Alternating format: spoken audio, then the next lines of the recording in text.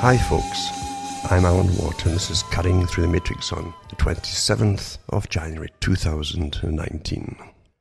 First of all, I'd like to welcome everyone who tunes in and listens to these podcasts for years and years and years. And for newcomers too, who we forget that every year there's another bunch who'll hit a certain age and are looking for answers to what ticks in the world and what makes them tick and makes everybody else tick at the same time, because we don't get the answers. In fact, we have so much data thrown at us every day to try to keep us from looking at really what's happening on an individual basis. And it has to be individual basis, because after all, it's you who wants to know, right? Hopefully, it's not we, it's you.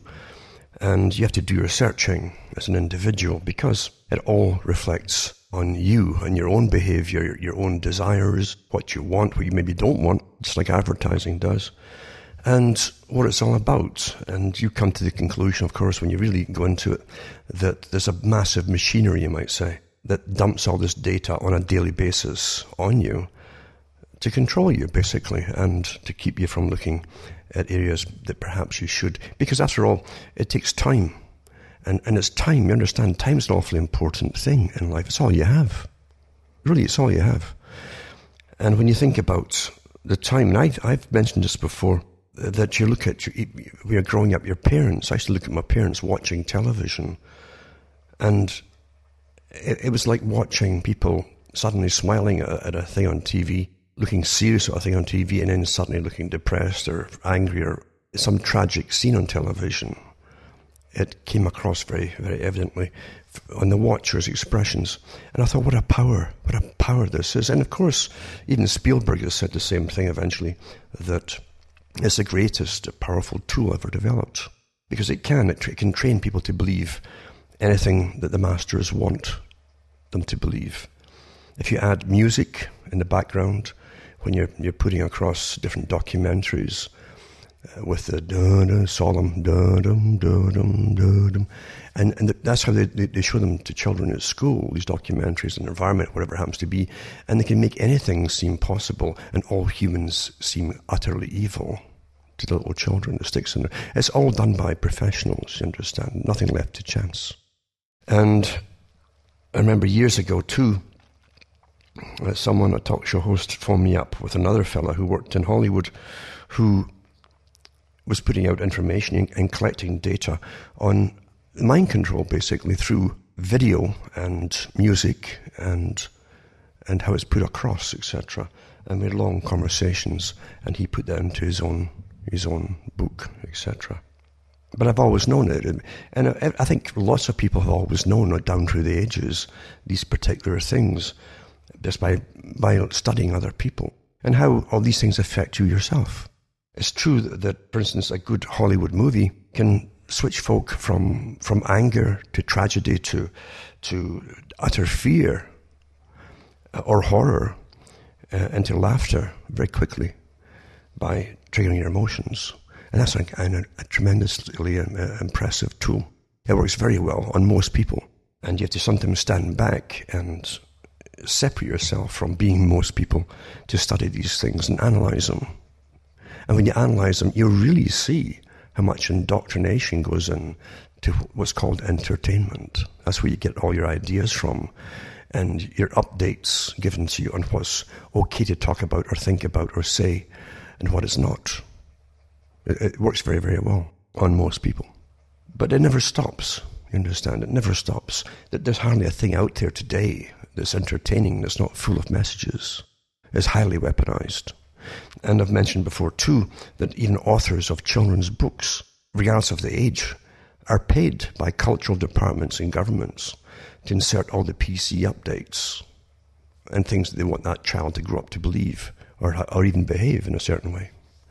And it's quite interesting to see how much of your tax money goes into brainwashing you. You get the simple things like Bertrand Russell talking about the techniques in use in the 1940s and 50s. And how already, he said, the techniques are really advancing so quickly in behaviorism, psychology, and so on. He said that eventually anybody will be able to convince anyone else of anything. He's talking about the controllers, of course. And he was quite explicit in different areas of control over the general population. He was all for that. Socialism, remember, was born out of the minds of the intelligentsia. And the intelligentsia were part of the elite. And it's the best form of control that they could think of, a uniform control. Individuality, for the masses that is, was taboo. You could never predict what an individual could do. And an individual, that Russell said, that they couldn't be won over, and who had a good intelligence, and couldn't be won over to the crew who ruled the world, basically, the dominant minority, and accepting the scholarships into the Ivy League schools, the old schools, and refused to part ways with their own family of the lower classes, for instance. They could be dangerous because they'd have the intellect, understanding, and study abilities to be put across information to the general population, and it could unseat those who ruled. And therefore, he said, they'd have to be eliminated. And he meant killed, literally, if they wouldn't join him. But most, he said, could be bribed over. And the doors would open for them, and they'd go up through the ranks. It's awfully impressive, the list of people done through the last 150 years who got up the ranks that way, in all walks of life. Still very, very much so today. Maybe even more so today than ever before. But anyway, that's only part of the control system. Most folks still think they're living in a free society. That's really wonderful to see how such intense indoctrination could work so effectively, isn't it? When you can live with two opposing opinions in your head on a myriad of topics and believe in them both at the same time without thinking you're crazy.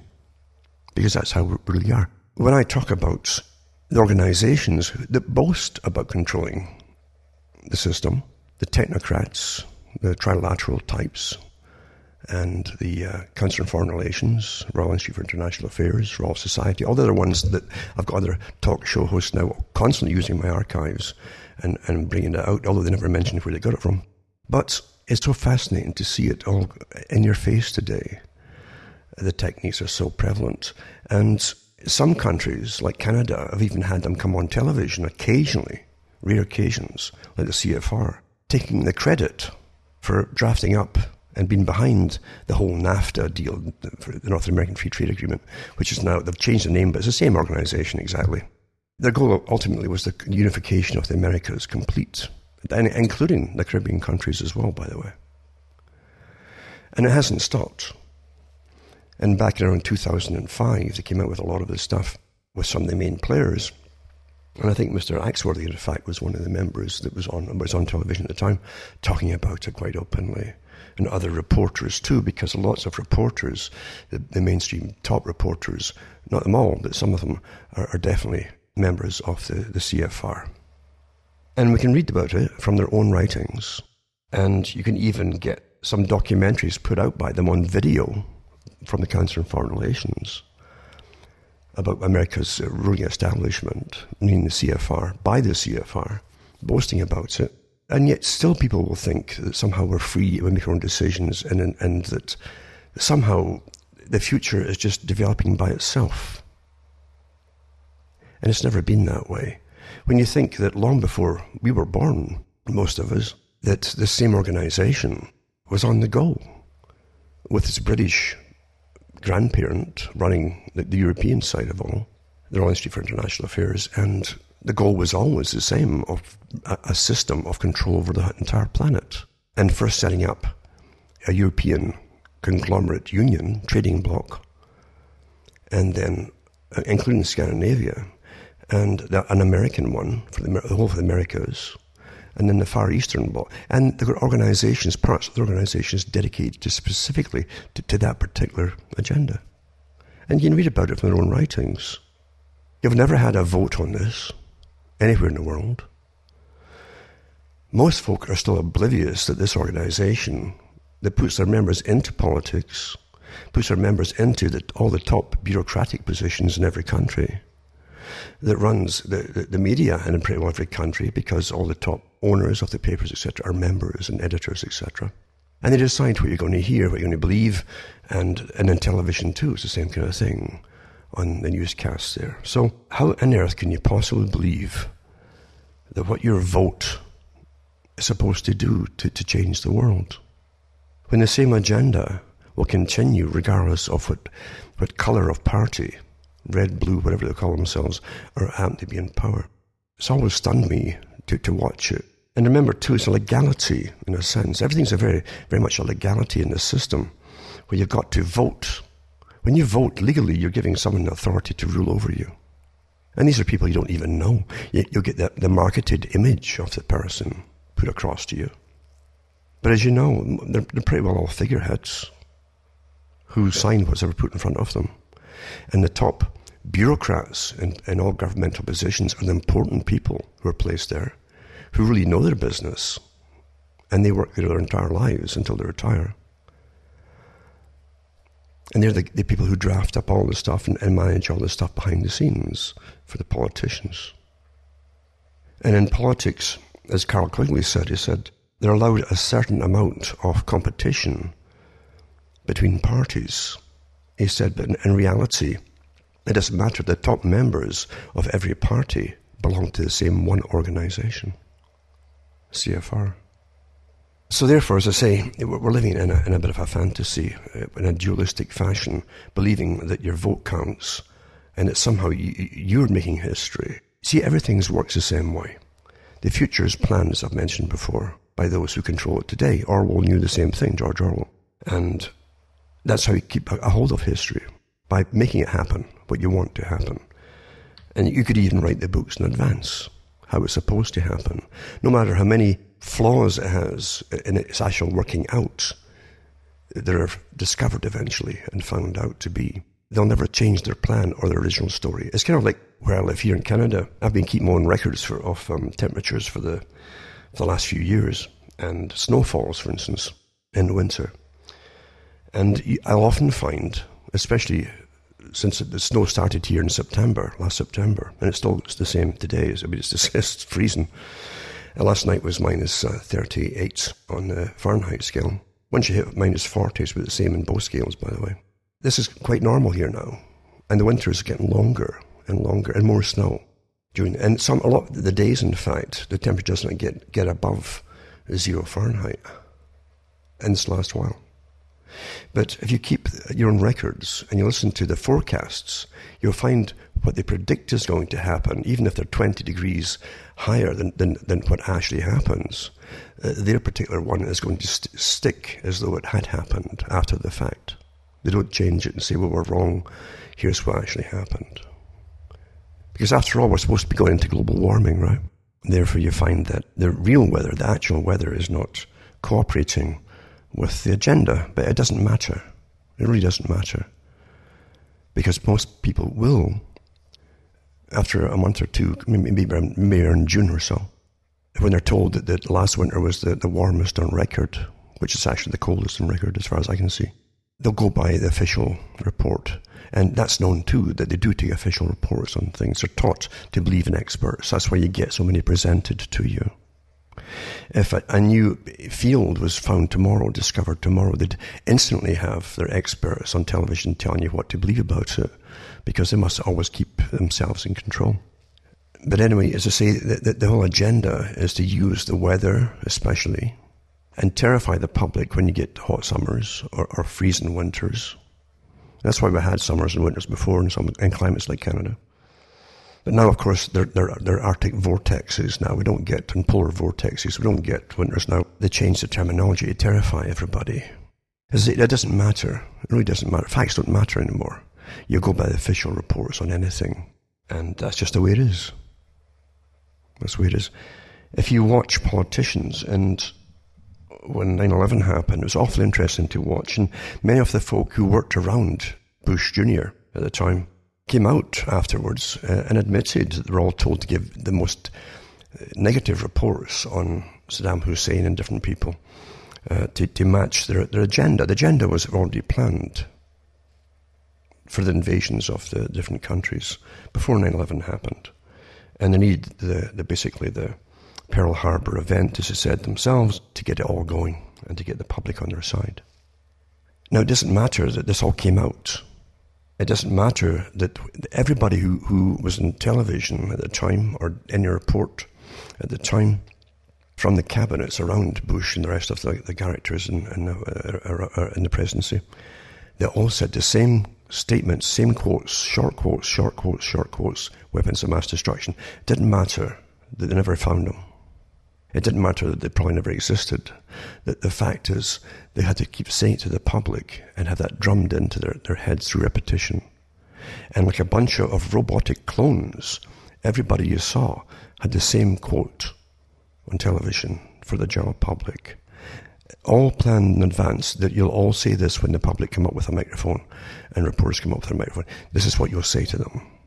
And they did it dutifully. Well, it's the same with everything else today too. Those who are getting up the ladder, who have been chosen to get the ladder, you must get picked, especially for the CFR. And you'll be vetted before you even, and not even know you're being vetted before you're asked to join. You're asked to join if you can be used and if you're trustworthy. And they'll have tested you already. And yes, doors will open, but you'll do what you're told. They already know that the ones they pick will happily do what they're told. And by the way, it's fascinating to go way back into the past to the books that were put out by this group. From their own meetings, they had annual meetings and across the world. And I have some here. And the one, I mentioned this before, it was held in Australia in the 1930s, before World War II started. A big meeting, and they brought everybody, politicians, prime ministers, I'm sure there might even been presidents there from other countries, the top bankers from all across the central bankers across the world attended it. They had members of the Communist Party from different countries, fascist parties, all different parties. And Quigley said himself, they don't mind.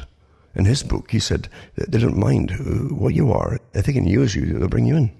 Yes, and we have to agree on certain topics. Now, the topics they agree on are control of the public across the planet and all of its resources. Awfully interesting, isn't it? And that's why you meet some of the richest communists on the planet. That are multi-billionaires, some of them. So don't fall for what people say they are or pretend to be. To me, standing back and watching it all, it really does seem like the biggest organized crime gang in the whole planet that ever existed. Even more beautifully so, because it's so camouflaged under the pretenses of doing good. We're here to do good. We know what's good for the public. The public don't. But it's to do good, And we want to help feed the world by controlling and eventually all of the world's food supplies under about 5 different agribusinesses, 5 corporations, which they of course own. And running the world's complete financial system, which they're pretty well done, from the central banking conglomerate and the World Bank and the Bank for International Settlements and so on. They even put their own bank managers from the CFR in as presidents of some countries occasionally as technocrats when there's a bit of chaos. It's astonishing, and yet people still think they're living in democracies where they can vote. And of course they're taught to believe that those that they vote for they know them, that you know them. It's very much like being in the music business. In the music business, people forget, first and foremost, it's called show business. It's showbiz. Even exposés of different musicians or bands or whatever are often paid publicity stunts. And the reporters are well aware of it too. And sometimes, if they're really busy, the bands, or completely out of it through drugs or booze or whatever, the managers will give the right of whoever they've chosen to do write-ups on them to just make the stuff up. I talked to so-and-so the day and he's still out doing his own thing here and blah, blah, blah. That's how they do it. It's business, and it's show business. And when you create for a long time, creating the bands for a long time, is a corporate thing. A band is a corporation. And members can leave and bring in new members and keep the trademark of the band's name because it's worth so much for the following that they have, even though you bring in occasionally different members, you see. It's business, big business. And the trends of music are part of the culture industry. It is a cultural part. And in the 60s, they brought out the rebellious types. In the 50s, even started it in the movie types, with the Marlon Brandos and different ones, the bad biker boys, you see, the rebels. And they also had Dean, the Rebel Without a Cause, that kind of stuff. And then the 60s came along, they put out the Bob Dylan types. The times there had change and revolution. It was all about revolution. And young folk really thought at the time, as they bought all the records, if they could have money to do this kind of stuff, because there was not good times for most folk across Europe, financially. They were trying to give them, the youth, a new idea of purpose. And it was, of course, to use them and have them accept and swallow all the doctrine that was being promoted to them, as though they themselves were part of a revolution. And it was a revolution. It was a cultural revolution. Planned, directed, well-financed. But the last folk who had figured that out were the actual youngsters themselves, who could put on the bad boy pouts, that's what they liked at the time, bad boy pouts, and thought they were part of some kind of big change. And they threw drugs out there like you wouldn't believe. Drugs are awfully important by those who rule the world. Don't forget that Britain and America absolutely flooded the coast of China with bales of opium until China capitulated and let them in. And they'd started to divide up certain parts of the coastline there for British sectors, French sectors, American sectors, and so on. People forget that.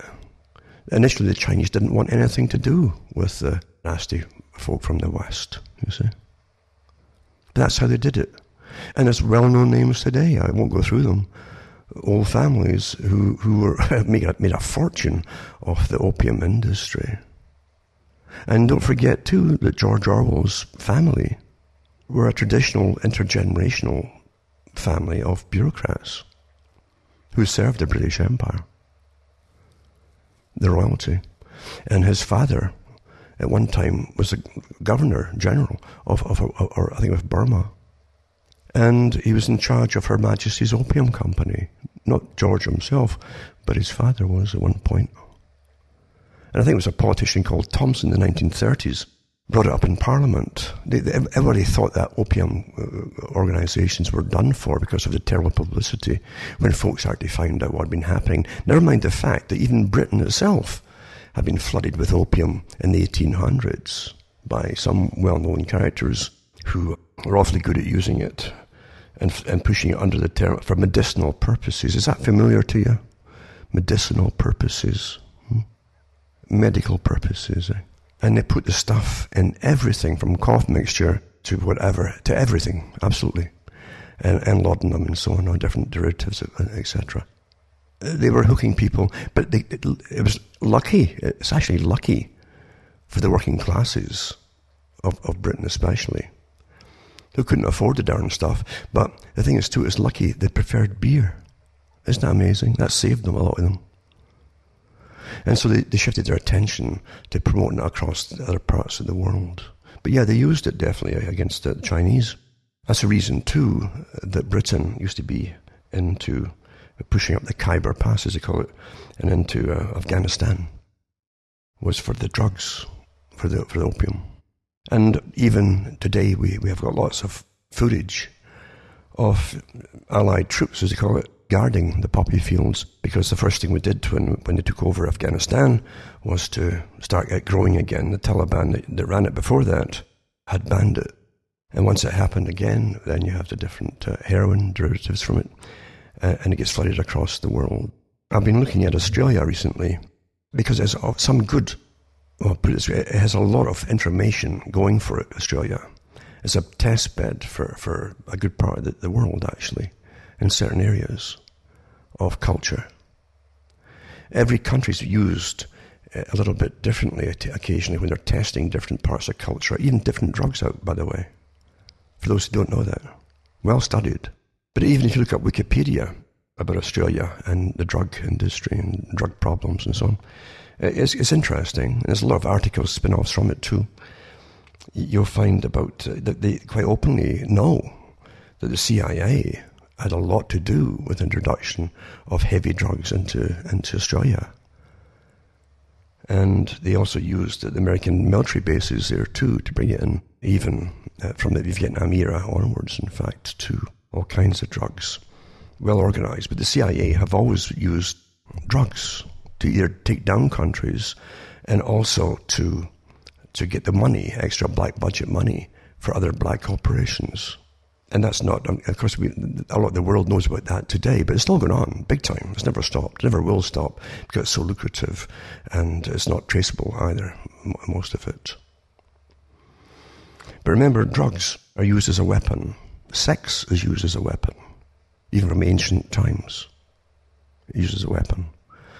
It isn't just Sodom and Gomorrah. You get all the stories about debauchery and the terrible things that were happening.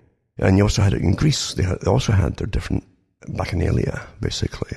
And they also had their different female secretive societies where they would do a lot of different sexual things as well in ancient Greece. But you also had these big empires at the time, and then Rome after them. But they both went down the tubes the same kind of way when you stopped producing offspring. Rome even tried, remember, to mandate that the nobility marry and have offspring. And even that wasn't working well, under punishment if he didn't comply. They were so debauched eventually that, well, we know what happened, basically. They got overrun. That's always the way of it. But it can be helped along its way. You can understand it's a formula, isn't it? The partying, drugs, alcohol, lots of sexual activity and promiscuity, massive promiscuity, abortion of children, infanticide, and so on. And then they're overrun, and that's the end of them. That's the formula. So when you know what happens, you can create the formula again and again as a form of warfare, for those who don't understand that. But they do. And I don't watch History Channel, I don't have TV, anything like that. This used to be taught in schools, this kind of stuff. So those who understand it, and there's lots of organizations and secretive agencies understand this, and they can put it into effect very, very well, in fact. So what I'm saying is that how can you possibly believe you live in democracies? If you ask 1,000 people what a democracy meant to them, you get 1,000 different answers. Some people think it's the causes they've been given, such as the greening of the planet or environmentalism or whatever. They get all confused what democracy is. And why do you think they give you parties in the first place? And why do you think the parties today cater to the same groups that have been established by those who control the parties, like environmentalism and so on? They can use them as a voting bloc. It's quite easy to do. Well, so much for the individual. When it's supposed to be a free society where everybody's vote counts, everybody, their vote counts. They've got all into different segments of society today, all split up into different varied segments. Labour Party is a joke today, has been for a long time. During the Cold War, they talked about the fact that they could never have a successful... They knew this early on, by the way. In the UK, for instance, the communists did. They could never have a real communist revolution by the type that they had in Russia, the Soviet Russia. With the Bolshevik type. They knew it would not work in Britain. It would take time, and they used Gramsci's ideas of subversion of the culture from within, take it over and do it incrementally so they don't really notice it or adapt to it. And that's why they use all the behavior. That's why behaviorism really came into existence. It was for control purposes. And all the different areas of psychology that are combined with it for control purposes. So they knew they could not have that kind of overthrow, a sudden overthrow. The Fabian Society's writings are awfully thorough on that particular point. And so they went to work on the Labour parties themselves, using the unions. And eventually the unions cut their own throats by going overboard. And it was meant to actually bring the country to standstills until there was some kind of chaos. That was the point of it. Those in the unions, the followers, didn't know that. They thought it was all for themselves. They had coal strikes in Britain. And Margaret Thatcher's group brought in coal from Poland during that period. Poland was still a communist country. And I don't know how many folks saw the dilemma with this whole thing. Margaret Thatcher, the supposed epitome of conservatism, was bringing in coal from the communist country to put down unions in her own country of British people.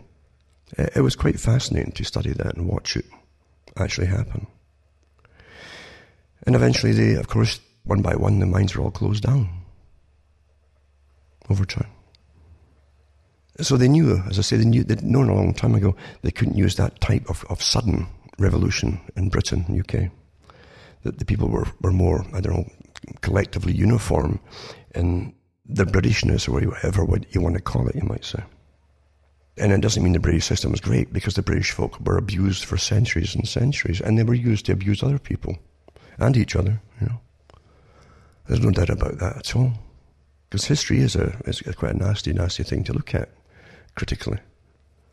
It doesn't mean everyone was bad. You'll find people through the worst times of everything just try to keep a sense of humour and slog along and get through things, because it's never been easy for most ordinary people. Never. But it doesn't mean you jump into the clutches of some other group that's going to use you for their own agendas. The United Nations, that you couldn't find something more collectively communistic and totalitarian in its viewpoint of controlling the populations of the planet in every possible area. You can't imagine them ever really claiming to be democratic in any way at all. Or the EU, for that matter. The commission that runs the EU, the parliament system, the secretive group at the top, they don't believe in democracy either. Even the top ex-Soviet dissidents came out and said that years ago.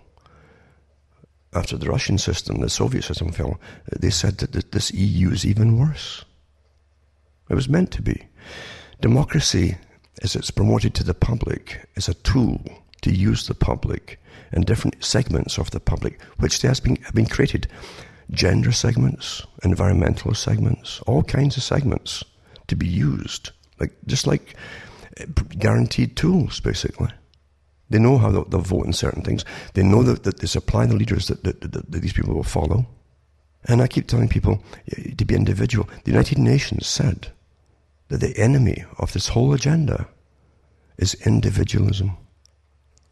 And sure enough, it's like the old Soviet system. The old Soviet system, Soviet means ruled by council. All kinds of councils. So the councils for the proletariat in manufacturing or welding, or just like unions in a sense, but councils. And it didn't really work out like that, because the Politburo at the top appointed those who'd be the head of all these different organizations to make sure that it would do as told and go the way it's supposed to go.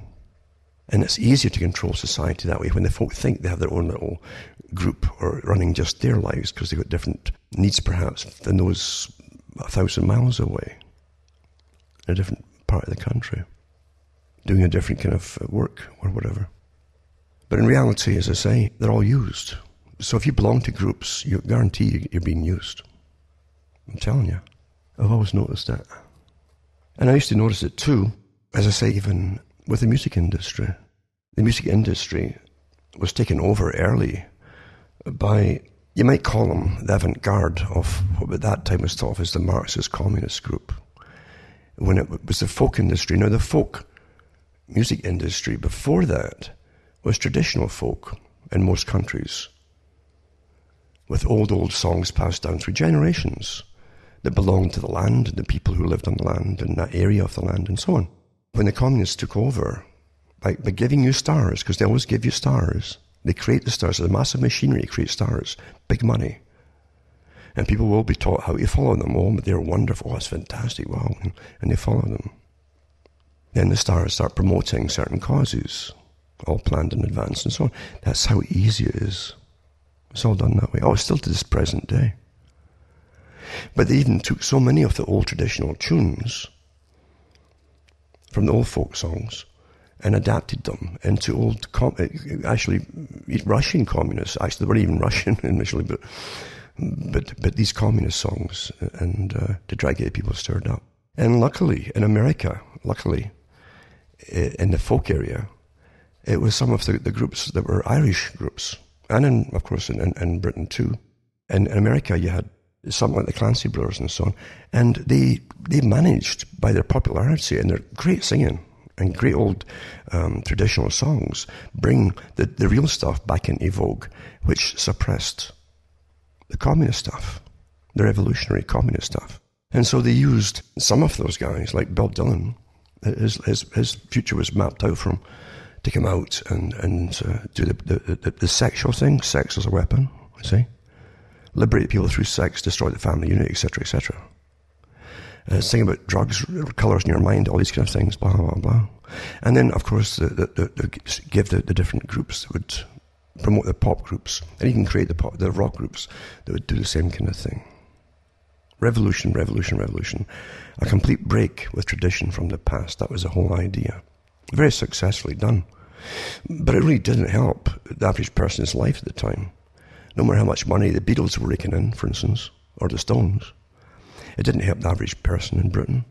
It didn't help the poor girl standing at the bus stop with her plastic short coat on in the winter time, and plastic miniskirt and plastic boots as she's freezing to death. Didn't help them any at all. But it gave the impression that they were part of something. That was the idea of it, you see. And then, before the 60s were out, you could have free access to the birth control pill for women across Britain and other countries too, I guess. Some of them. And then, of course, for the ones who didn't take it, then you had, naturally, as it promoted promiscuity, you'd have pregnancy, and then the state would come in, well, we've got a problem here, well, we've got to use taxpayers' money, and then you got abortion. So they were fulfilling lots of different areas at the same time. This is all planned stuff. It's not make-believe. It's not conspiracy stuff that you're just picking out of thin air. It was planned and written about, by the way. Some people, like Bezmenov, talked about it, the ex-KGB guy. Many other ones did too, in book form. And I'm one of these oddballs that still have a lot of the old books written by these ex-KGB guys. And again, through universities and professorships, they knew what was going on. But don't forget, too, the big organizations that run all of them, like the Royal Institute for International Affairs, Council on Foreign Relations, they're part of it, too. They're a big part of it, because everything else that comes underneath them. Remember what Quigley says? We've got communists, fascists, capitalists, you name it, got them all. And here we are today. Now, I'm not complaining about things like some old fuddy-duddy here. I'm just saying, because I stand back from it, I'm not here to change it. It'd be impossible to change it this way. When you lose something that is so important to humanity, you generally never get it back without massive catastrophes. Just doesn't happen. Doesn't happen.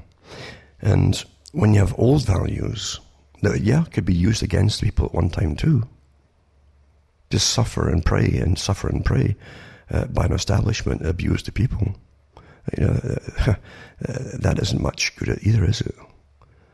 But don't throw out the baby with the bathwater, remember. Because a lot of the old values folk had from the religions helped them to help each other to get through a lot of these terrible times. No state help or anything like that. They helped each other. That was awfully, awfully important. When you lose the last vestige of humanity, everybody's fair game for a terrible, terrible ending. Peter Hitchens mentioned it too. He was in the Soviet Union when it supposedly collapsed. And it didn't collapse the way they tell you, but he said that the crime went rampant immediately, terrible. I know from the documentaries that came out at the time, it was the saddest thing to see people in food banks, massive food banks set up by the West and charities from the West, and even the religious institutions that they were taught to despise and hate. As folk rushed over with money, supplies and food and equipment to feed them and to listen to the people who were heartbroken for everything they believed in. They've been brainwashed into it. Like every culture does the same within whoever it happens to be. All just suddenly gone. And here's their supposed enemies feeding them. It's a tragic thing to see.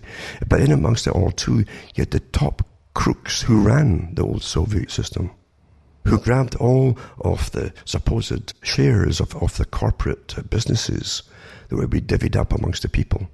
They grabbed these, there's gangsters, they grabbed these for themselves and became the multi-billionaires today of the resources of the Soviet system. That's aside of what I'm talking about.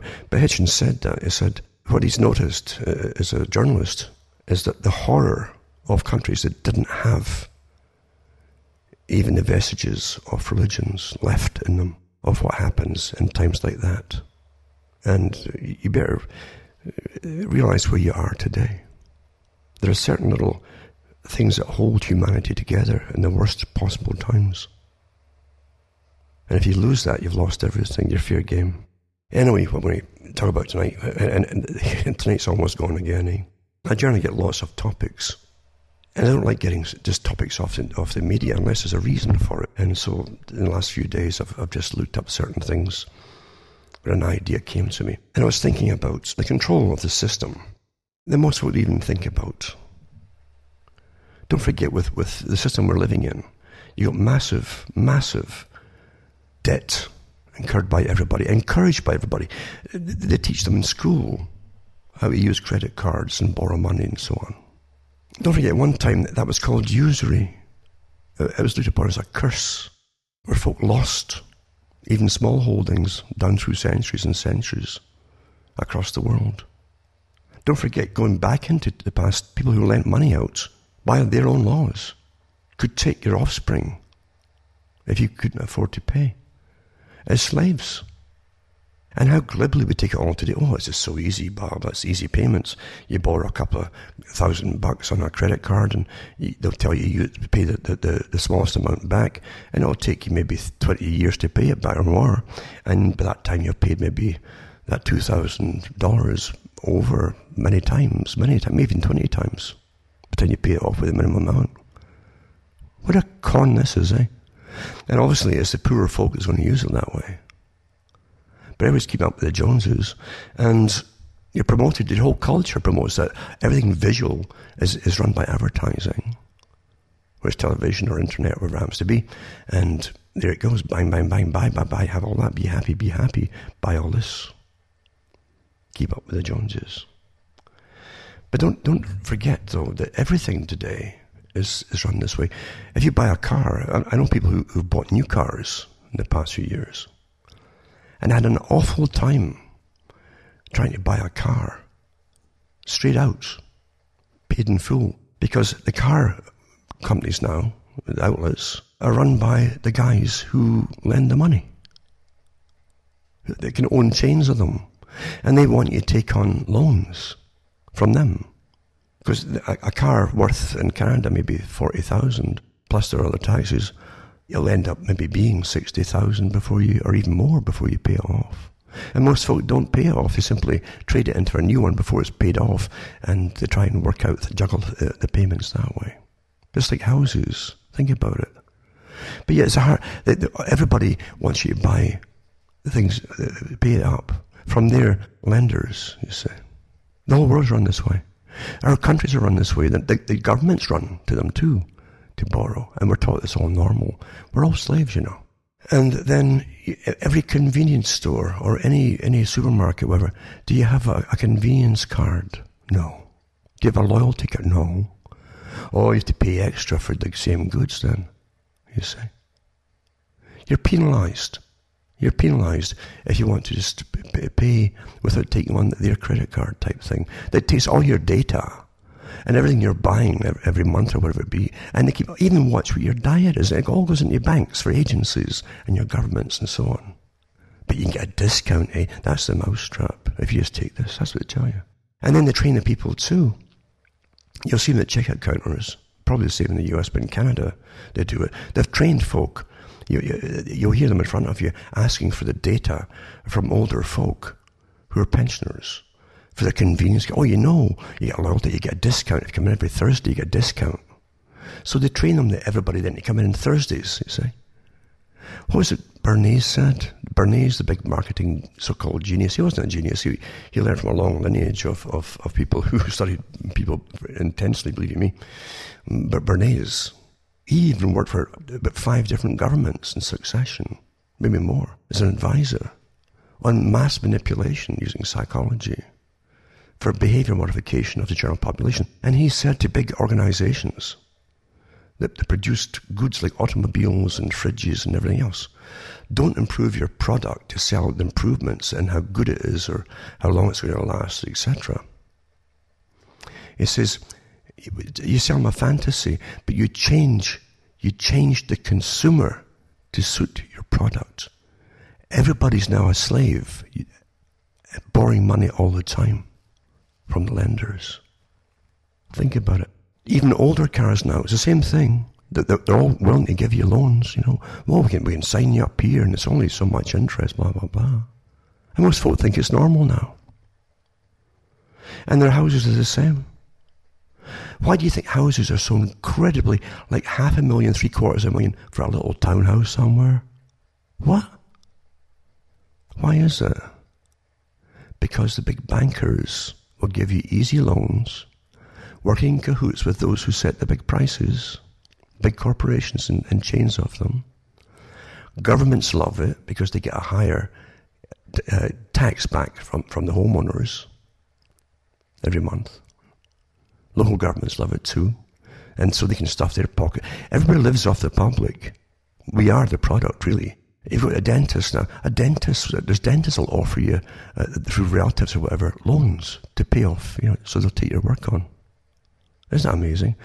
Folk who get really ill and need operations and so on now, or get cancers, can go for better treatments in other countries at times. And you get videos and courses given to them by the companies that will give you these treatments, telling you how to convince your peer group, your friends, your relatives, to give all that they have to pay for your treatment. Salesmanship, marketing. That's incredible. This is the system they have given us all. We are the products. And by the way, we are disposable. We are. After the big planned crash of 2007 and 2008 with the banking system, and it was planned. There's folk who knew all about long beforehand and didn't try to stop it or anything. Then you find that, remember, since then, people with any savings at all in the bank, and everybody's got money going either through the bank or cashing things or using the banks or electronically using the banks. The banks now have all that cash, especially electronic money, and they loan that out all over the planet. But you can't get a penny back pretty well in interest on anything. And it's done so slickly, folk think that's now normal. It was unheard of not to put anything in the bank, even $20, and leave it there without getting interest accruing.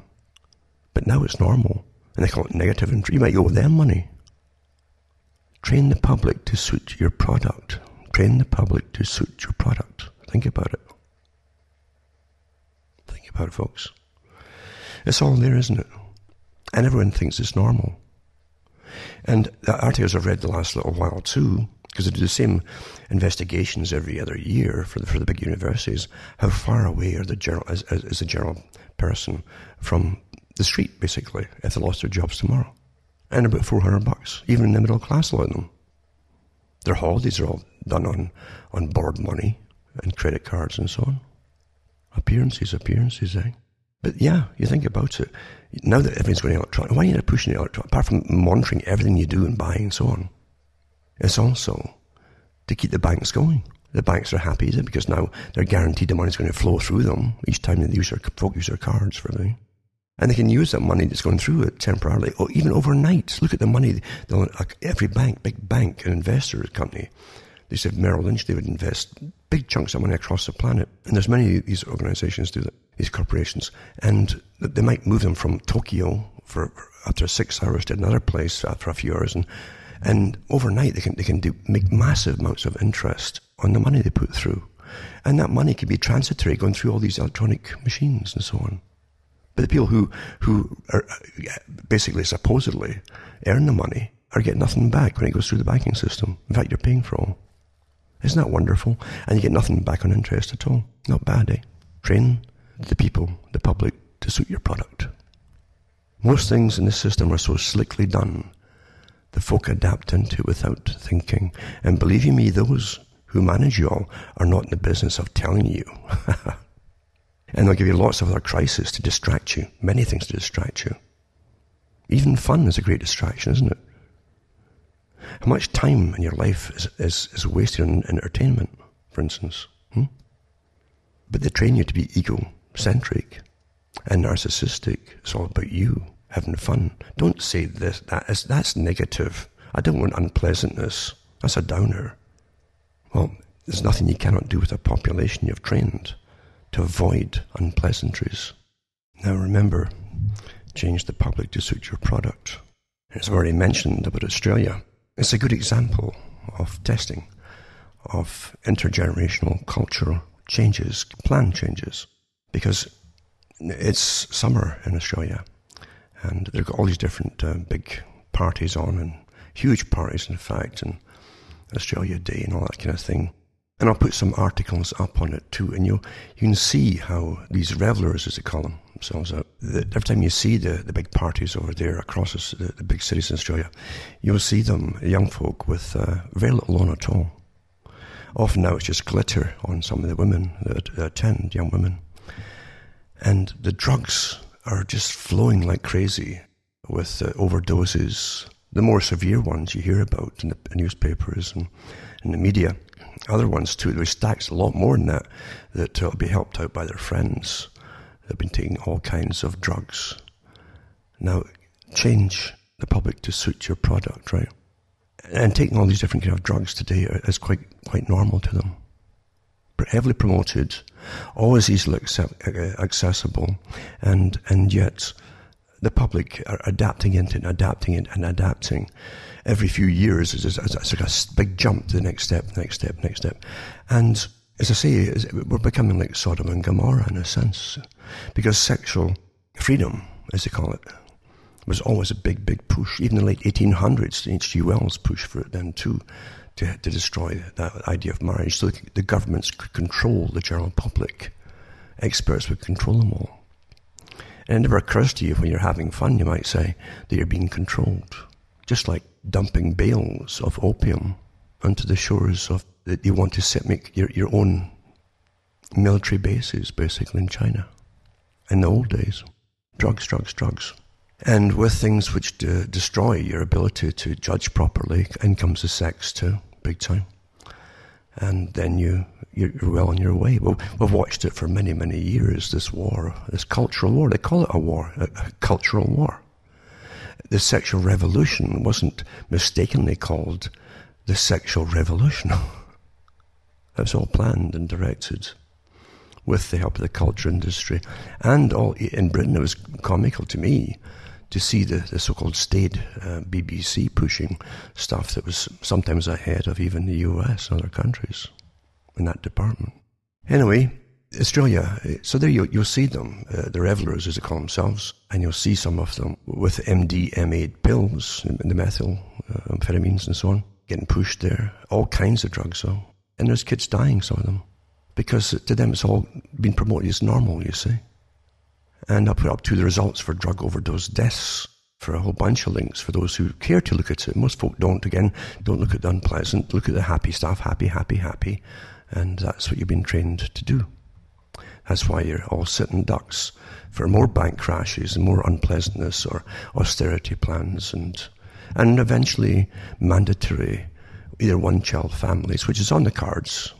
Remember, China is a model state for the whole world to follow according to the United Nations. Although the wealthier folk and those who have proven their worth will be allowed to have more children, you see. Or that's even happening in China. The proper eugenic type of program. And I'll put up these links to do you'll see the revelers and what, I won't say what they're wearing, it's what they're not wearing perhaps. Again, you're looking at the problem with the last generation really.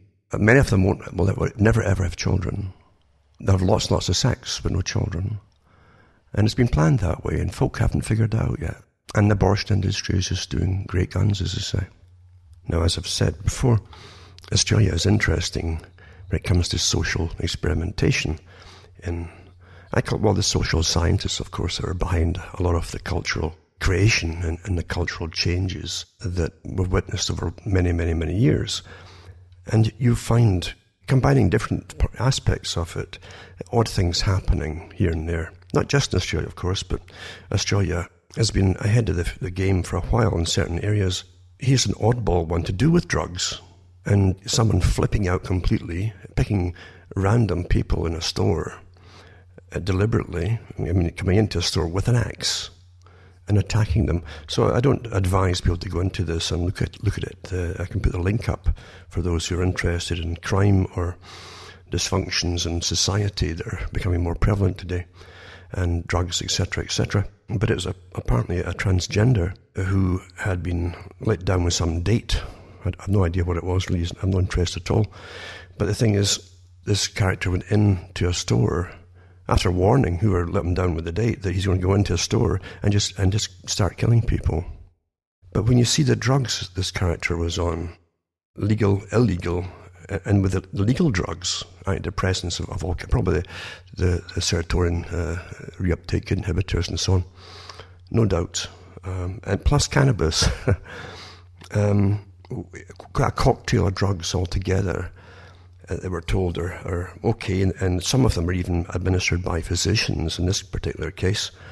Why aren't these characters, these physicians and psychiatrists, being hauled up for their actions? When people, and there's been so many accounts of people, even mass shootings in the States, that they're all seeing psychiatrists, these guys, and in the States, and you find that they have histories of the same kinds of antidepressants and so on. It's just phenomenal that there's no comeback on these so-called professionals that put them on these mind-altering drugs. And there's no doubt about it that generally you'll find that there's some mental disturbances long before you put on the drugs, but the fact is, I think it definitely exacerbates it in a lot of cases. But they put on all kinds of drugs which generally upset the chemistry of the brain. And when you've already got pre-existing other mental problems that are there, I think these psychiatrists should be really held to account for letting this kind of thing going on. It's just getting worse and worse all the time. And I think if that was the case, they'd be far more diligent in what they recommend for different patients. They really would. And they could maybe, we know, for instance, some of the shootings in the US over the years, the psychiatrists had long records with these particular people. And even had warnings that things were going to happen in some cases and did nothing about it. If you're going to prescribe these kind of drugs to people who are definitely disturbed, I think there should be some kind of definite inquiry into it, because I think it's becoming worse. It really is. It is becoming worse. But again, there's a lot of social experimentation going on. As I say, Australia's a big one. It's an interesting case from different, this particular one, from different perspectives.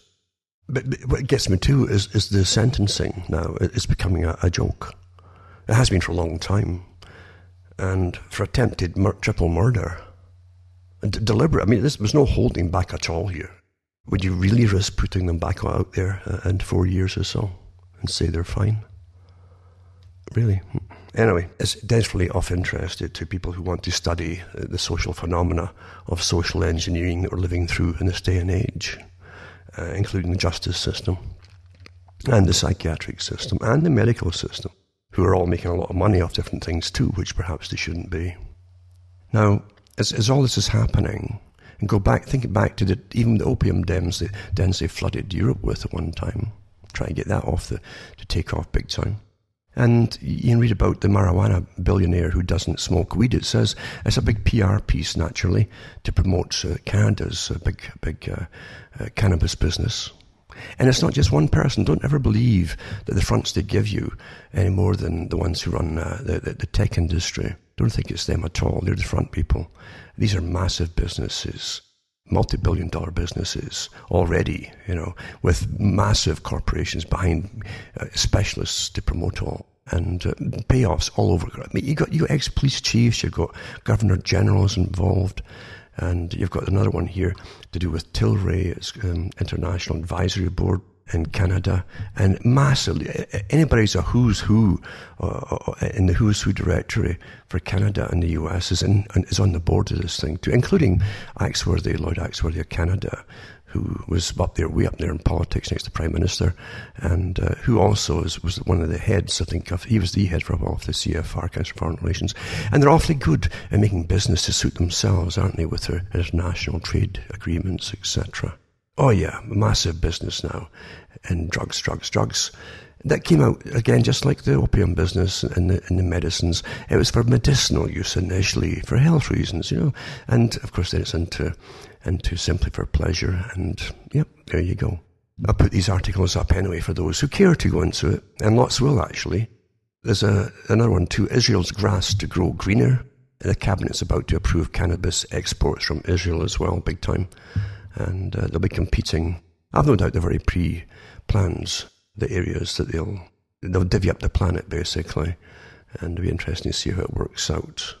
And they might all be related, in fact, for all we know, which wouldn't surprise me at all. The big corporations, that is. And also, sharp rise in number of Australians accessing treatment for amphetamine use. That's one thing I did look at, is the incredible drug abuse system they've got there too. And remember too, you need to create a system of pleasure and recreation, as they call it. In other words, leisure time for all these kind of things to take off. All of them. If you're struggling, like the people did struggle, hand to mouth basically for a long time before they gave you time off. There was no time for all this kind of stuff, but now they're giving you time off. It's a great way to make sure that you're not protesting on the streets. You're having great fun. It's all about you. And you're taking drugs and you get lots of sex. And any fallout from the sex will be dealt with by the state on your behalf. And the rest of the public will pay for it, probably. Not bad, eh? As I say, it's a good thing to study. Believe you me, it'd be the same across the planet if you had the same kind of weather. In Canada, for instance, you'd be seeing the same kind of big, massive parties and dressing the same way. But there you go. In Australia, it's an interesting study to watch what's happening there, and even to see the general population standing back. That what used to be called the older generation, wherever they happen to be today, standing back and letting it happen too, because in their turn too, they were also altered in preparation for it to accept it all, step by step, the next step, and the next step. There's quite a few articles I'll put up for you too. It ties, and remember, change the public to suit your product, whereas drugs, money, borrowing, whatever happens to be, change the public. And the last folk to even notice they've been changed, to do it all and go along with it all, are the public themselves. And at the same time, as you get fallout too, they're going to the next step, as I say, across the world. New York celebrates legalizing abortion until birth by lighting One World Trade Center pink.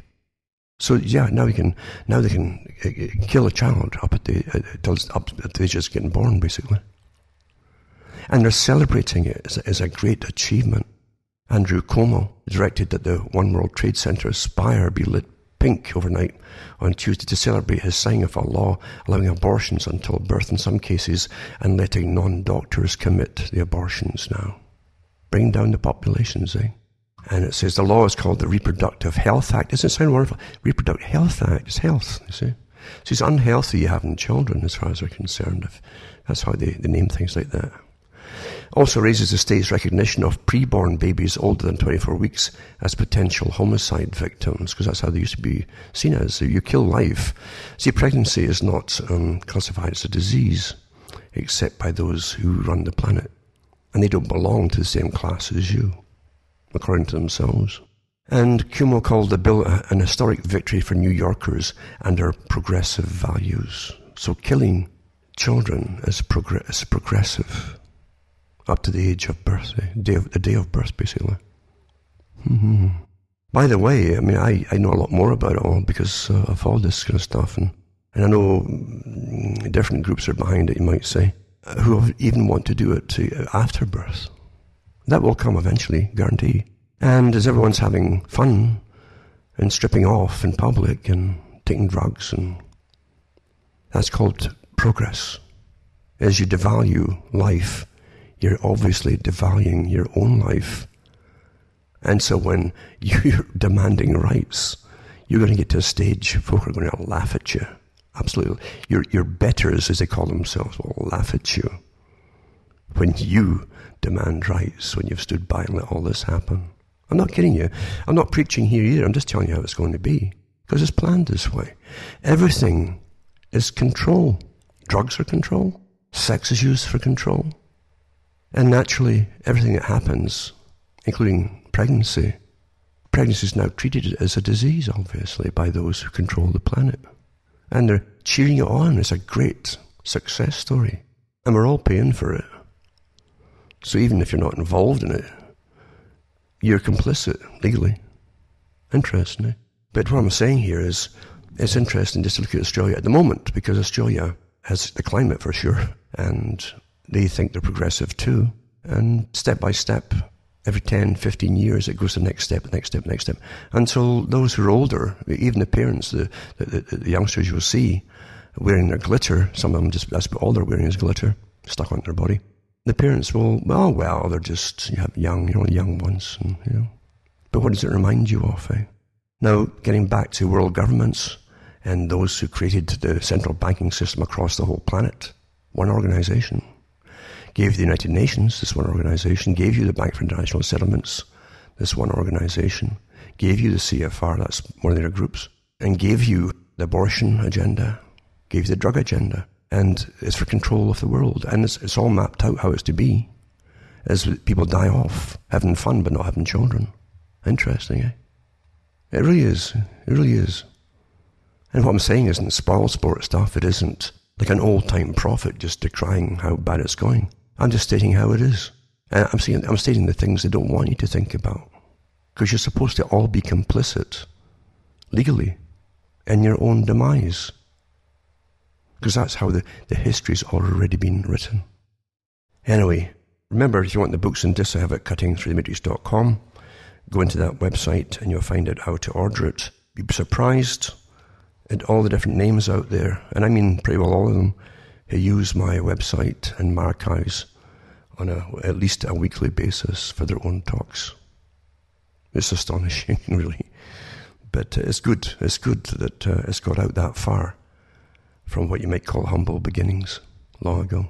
So remember, order the books and discs of the talks I've given, and you can donate as well, and you find out how to do it at the website cuttingthroughthematrix.com. Remember, cash is okay if to pay for things, or donation, and other means are explained on the website too. For myself, from a very freezing Ontario, Canada, I'm Alan Watt, and it's good nights, and may your God or your gods go with you.